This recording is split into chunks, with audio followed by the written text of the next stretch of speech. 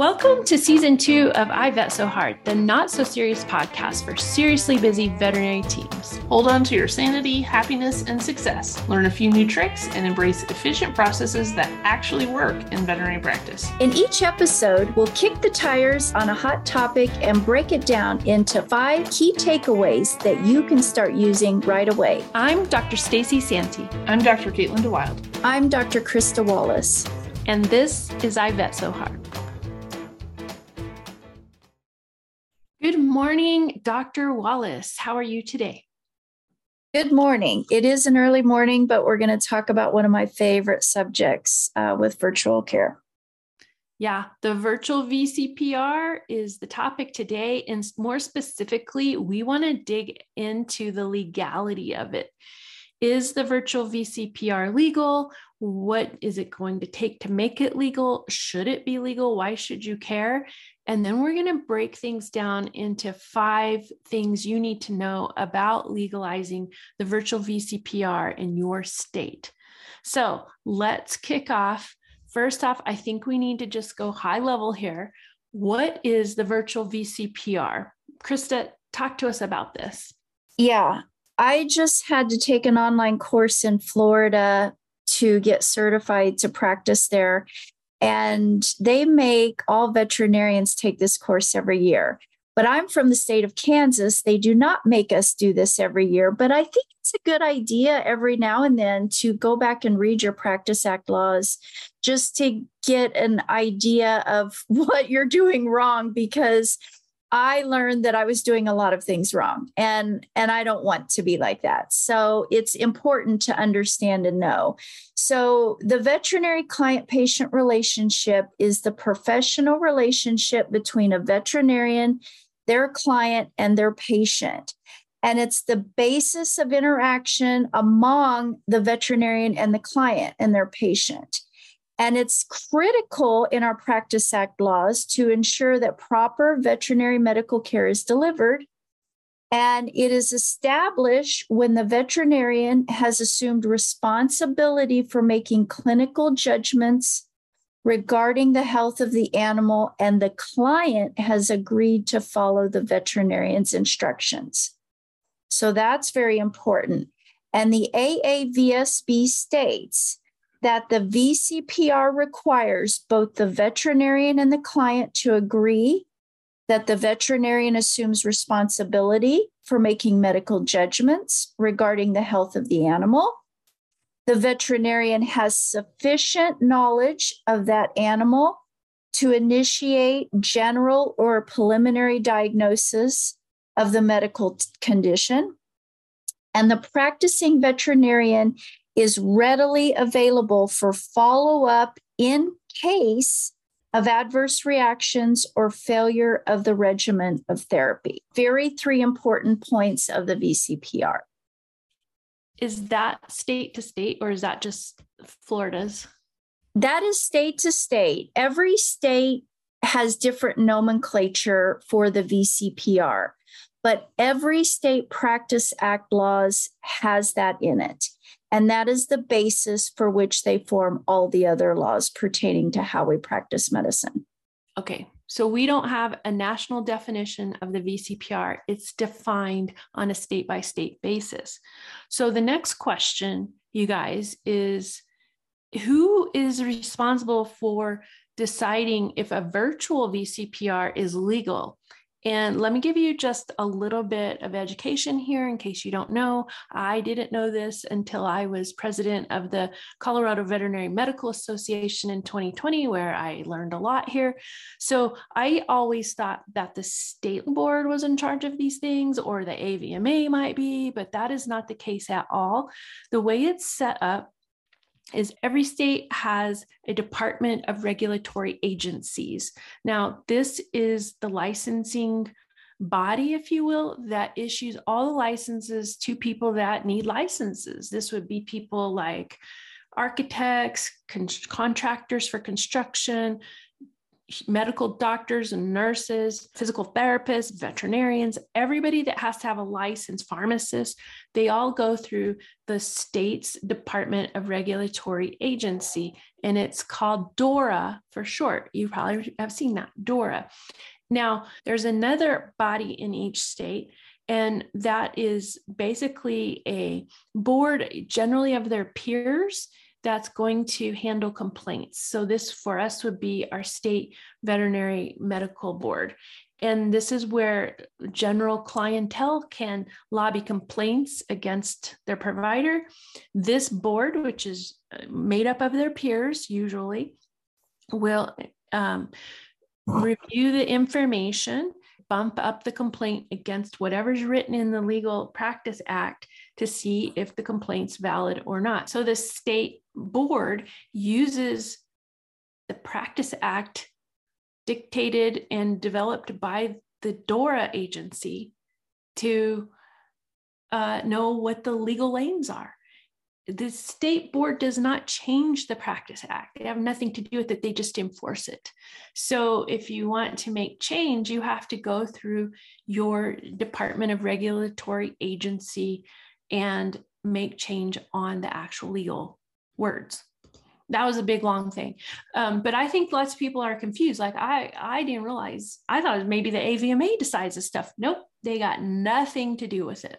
Yeah, in the state of Kansas, the way we are processing, making changes currently in our Practice Act laws, they have very nicely invited all veterinarians to come to an open forum setting online and voice their opinion. And they're gathering all the opinions of the vets in the state of Kansas as to whether or not we want to add in virtual care in our Practice Act laws. There are also other things that we are talking about as well. However, as we are having these discussions, the Board of Examiners in the state of Kansas will develop nomenclature to add to the Practice Act laws, in which they will have to make that into a law. They don't make the law themselves, but they are the starting point in all of this legalization. Oh, yeah, that's a great point. Your state VMA is a major influencer in the State Practice Act nomenclature. So yes, if you care about this, which you probably should, you definitely need to get involved with your state's veterinary medical association and participate. You can serve on the board. You can, at least, if you don't want to do that, at least attend the meetings and understand what's going on in your state. Okay, let's hit on real quick, like, why do we even care about the virtual VCPR? Like, what's the big deal about it? Okay, first off, I think it's super cool for the vet because this opens up the ability for you to work remotely. And by working remotely, I'm envisioning you texting with your clients at your kid's soccer game. I'm envisioning you getting to spend the weekend at the beach, even though you aren't technically able to take off work all the way, but you're at least getting out of the clinic and you're able, maybe you can even work from home one day a week. Like, it just opens up so many options. Why else do we care, Krista? Well, I think that it also allows you, if you're in private practice, to optimize your appointments and not wasting time while being on the phone and answering, things. You're going to weed out that riffraff. And what you're going to do is you're going to add in more really concise and informational time with your clients to provide them the things that they need. And you can do this in between appointments, in between surgeries, on your lunch hour, without taking a lot of your time. People think, oh, this is going to take a lot of time. It takes me approximately 7 minutes to solve a problem online with a client. So it doesn't. Yeah, that's great. And you can make more money. Like right now, if you're on the phone with the client, talking to them about why their cat's peeing outside the litter box, you're making a dime, I'm pretty sure. But if you can convert that to a more official texting conversation, or even if you wanted a more official phone consultation, you can charge for it. So this allows you to get paid for all that free advice you're giving out. Absolutely. And I have noticed over the last 5 years, it's increasing my touch points with clients. I used to maybe see most clients for like once a year, maybe twice a year at the most. And now I'm able to connect with them 5 to 6 times a year. And that can be turned into other things. And it really has made me more connected with my clients. Well, and it kind of makes you the good old fashioned trusted provider. I mean, I remember back in the day, you were almost like a member of the family. People think I'm a member of the family. I guarantee it. When I see them, they give me a big hug. And I saw some clients a couple of weeks ago out at dinner, and I was their vet for their cat for a long time, but I haven't seen them in 10 years. And they were eating dinner with their friends, and they wanted me to sit down, and they were introducing me to all their friends. And I literally felt like I was a relative. We want to get back to that. And the way you do that is you have an ongoing relationship with your client. And this, guys, is going to help you fight Chewy and everyone else on the planet that's out here wanting to grab your client and give them free advice through telemedicine. So doing it yourself, opening up that channel, just really is important at client retention. Yeah. And remember, AVMA did a study and they asked clients, would you rather get advice from just a veterinarian or your veterinarian? And people wanted advice from their veterinarian. They would pay 2.5 times more per visit just to have advice from their veterinarian. So important. Hey guys, it's Krista Wallace from the I Vet So Hard podcast. Did you know that I Vet So Hard is RACE approved? All you need to do is listen to 3 episodes and take a quiz at ivetsohard.com, and we will send you your CE certificate. It's that easy. Okay, so let's hit on a couple of big arguments against it. There are definitely some haters on this. So let's hit on those. First one being not being able to touch the pet is going to result in bad outcomes. Okay, let's just double click into that and break it down. So for me personally, I've always said we're not changing the way we practice medicine. We're just changing the way we communicate it. So if you wouldn't feel comfortable giving medicine to a 12-year-old poodle that you haven't seen in 2 years that started coughing, and the owner thinks it's kennel cough, even if you're seeing that online or not, that dog has to come in, and I'm going to ask them to come in right away because clearly the likelihood of it being heart failure is very high. So you're not really changing the way you practice medicine for me personally. And I understand that not everything can be seen online, but there are situations that you can easily diagnose online without ever having seen this patient. Nail trims, a blood feather being broken, what is cherry eye? There are certain growths you can look at and know that it's a skin tag, not cancer, or that's not a tick, it's the nipple of the dog. What is a dog with a swollen face and his eyes aren't open? Well, that's an allergic reaction. And I think there are those situations where a virtual VCPR can be established and used. But let's remember, we use our professional knowledge to make those decisions as to whether we can treat that online or not. Yeah, it's like use your brain. It's not across use the your board brain for everybody. Yeah.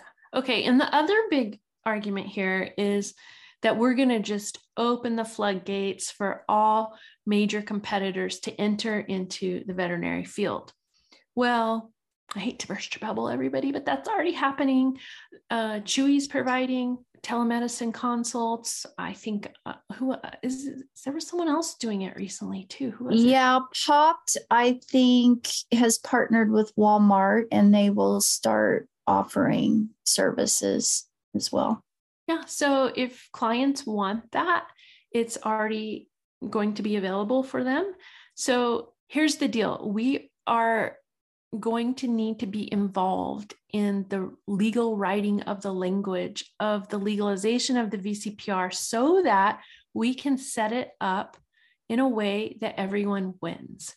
And when I say everyone, I mostly mean you, the veterinarian, because this is our profession and we want to, I don't want to say protect it necessarily, but we definitely want to be at the table when this is being written about and changed, because it is getting changed. It's like that ship has sailed. So we want you to get involved. And our point today is we want to educate you on what you need to know so you can be involved. So we're going to go into now 5 things you need to know about legalizing the virtual VCPR. Number 1, who decides this? Who decides if a virtual VCPR is legal or not? Yes. So we have to remember we are governed by our states. We are not governed by the federal government. We do have federal government agencies that we have to follow regulations because we are providing medication and therapies, but it comes down to our state. And each state will have to rule on their position for that virtual VCPR. And that still means that you can only practice virtually if in clients in your state. I cannot virtually establish that for a client that's in Florida when I live in Kansas, unless I have a Florida license. So we need to be remembering that that part of our VCPR isn't changing. We still have to be licensed in the state that we're practicing in. Okay, great. Next, let's talk about what is the process of getting your State Practice Act changed. So let's say we've all decided it needs to change. How exactly do you do it? Well, this also varies from state to state. Now, in Colorado, they have something called a sunset review, which I don't know who came up with that term. It's a very specific term that means your State Practice Act is now open for change. And this happens every 7 years in the state of Colorado. So the way it happens is the State Practice Act is written in all of its glorious legal language, and then it's closed. The doors are closed and you can't touch it again until the next sunset review, which in Colorado is 7 years later. Unless, and there are exceptions, you want to make an urgent change and you need to do something quickly, you will then have to lobby and petition your regulatory agency to open the State Practice Act for you to make a change. But when they open it for you to make a change, anybody else that wants to make a change can also make a change at the same time. So this gets a little tricky when you're thinking about acupuncturists, physical therapists, people that are encroaching on the scope of care for veterinarians. It's a whole another episode here, but basically you've got to know when your State Practice Act is open for change and you have to be there at the table. This is generally the big burden for your state VMA, and they're going to be working very closely with DORA, and they're going to be providing suggested language that can make those changes for your State Practice Act. It takes time. Nothing is going to happen overnight, people. Yeah, which leads us to our third thing you need to know is how long does it take for your state to get on board? And I'm in the state of Kansas, and I can tell you it has taken me over 5 years just to get the Kansas Veterinary Medical Association and the Board of Examiners to even start discussing it and saying that there is a place for it. And they are now finally open to adding in nomenclature to our Practice Act laws. So it took many, many years for me to gather my own personal data on how it works, how successful it is, and I could practice this without harming animals. And that's really what they wanted to know. Could this be done effectively and efficiently without harming animals? And the answer is yes. And I think once your state knows that and they understand that, then they will be open to change. But unless you provide that, unless you get involved and start voicing your opinions, nothing will change. So you can sit back and let the big corps win, or you can be a part of the change in your state. Hey guys, it's Stacy from I Vet So Hard, and I want to tell you about one of my favorite companies. Introducing Rumpus Writing and Editing, your go-to solution for captivating and compelling content. Whether you need marketing copy, blog articles, social media posts, video scripts, or even your next book, Rumpus Writing has a team of talented veterinarian and technician writers ready to bring your ideas to life. Visit rumpuswriting.com today and unleash the power of words for your business. This brings us to point number 4. Will anybody with a license be able to provide online care to anyone, anywhere? Well, the way it works right now is there's a couple of sentences referencing this, most likely in your Practice Act, these 2 points I'm about to tell you, and we are advocating to keep those. Now, the first one is the provider has to state a physical location of the brick and mortar and or spell out how the client can get care in person if follow-up care is needed. And the second point we want to retain is any reference to the fact that the practitioner has to be licensed in the same state as the client's primary residence. This is going to be really important for veterinarians so that we have still our control over the veterinary-client-patient relationship. Yeah, I think both of those points are super important because if you're a veterinarian and let's say you're employed by Chewy and you're going to give true telemedicine care, a diagnosis and therapy to that client, can you stand behind that if something goes wrong? Where are those clients supposed to go for care? And who's going to do that care? And how are they going to get the information that you've given to that client? So you really have to know that you stand behind the care that you're going to give to your clients. And I think keeping these 2 points are very important for us as practitioners because we do need to do follow-up care on every case that we see for a medical condition. So the last point is, has anyone been sued to date or had complaints sent to the board in the arena of virtual care? And happily, I can tell you that for 5 years of me practicing virtual care and fumbling through using what Practice Act laws I have without nomenclature in it on virtual care, I am glad to report that there has been no complaints from my clients in regards to this arena. And there are many other countries who have been doing this far longer than the United States. And they do have data out there stating that they are not seeing complaints or a rise in complaints due to online care from veterinarians. I think everybody thought if I give advice virtually, I'm just going to be opening Pandora's box to get myself sued. And that's just not the case. There's no data at all to support that would happen to you. And let's just give ourselves a pat on the back. We know what we can and can't do. We're not going to intentionally harm a patient, whether we're seeing it online or in person. So again, I'm reiterating, you're not changing the way you practice medicine. And if you don't feel comfortable doing something, then don't do it.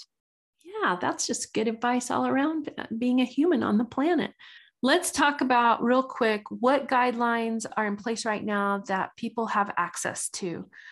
You know, a guideline is not a law. A guideline is merely someone's idea of a suggestion of what you should be doing.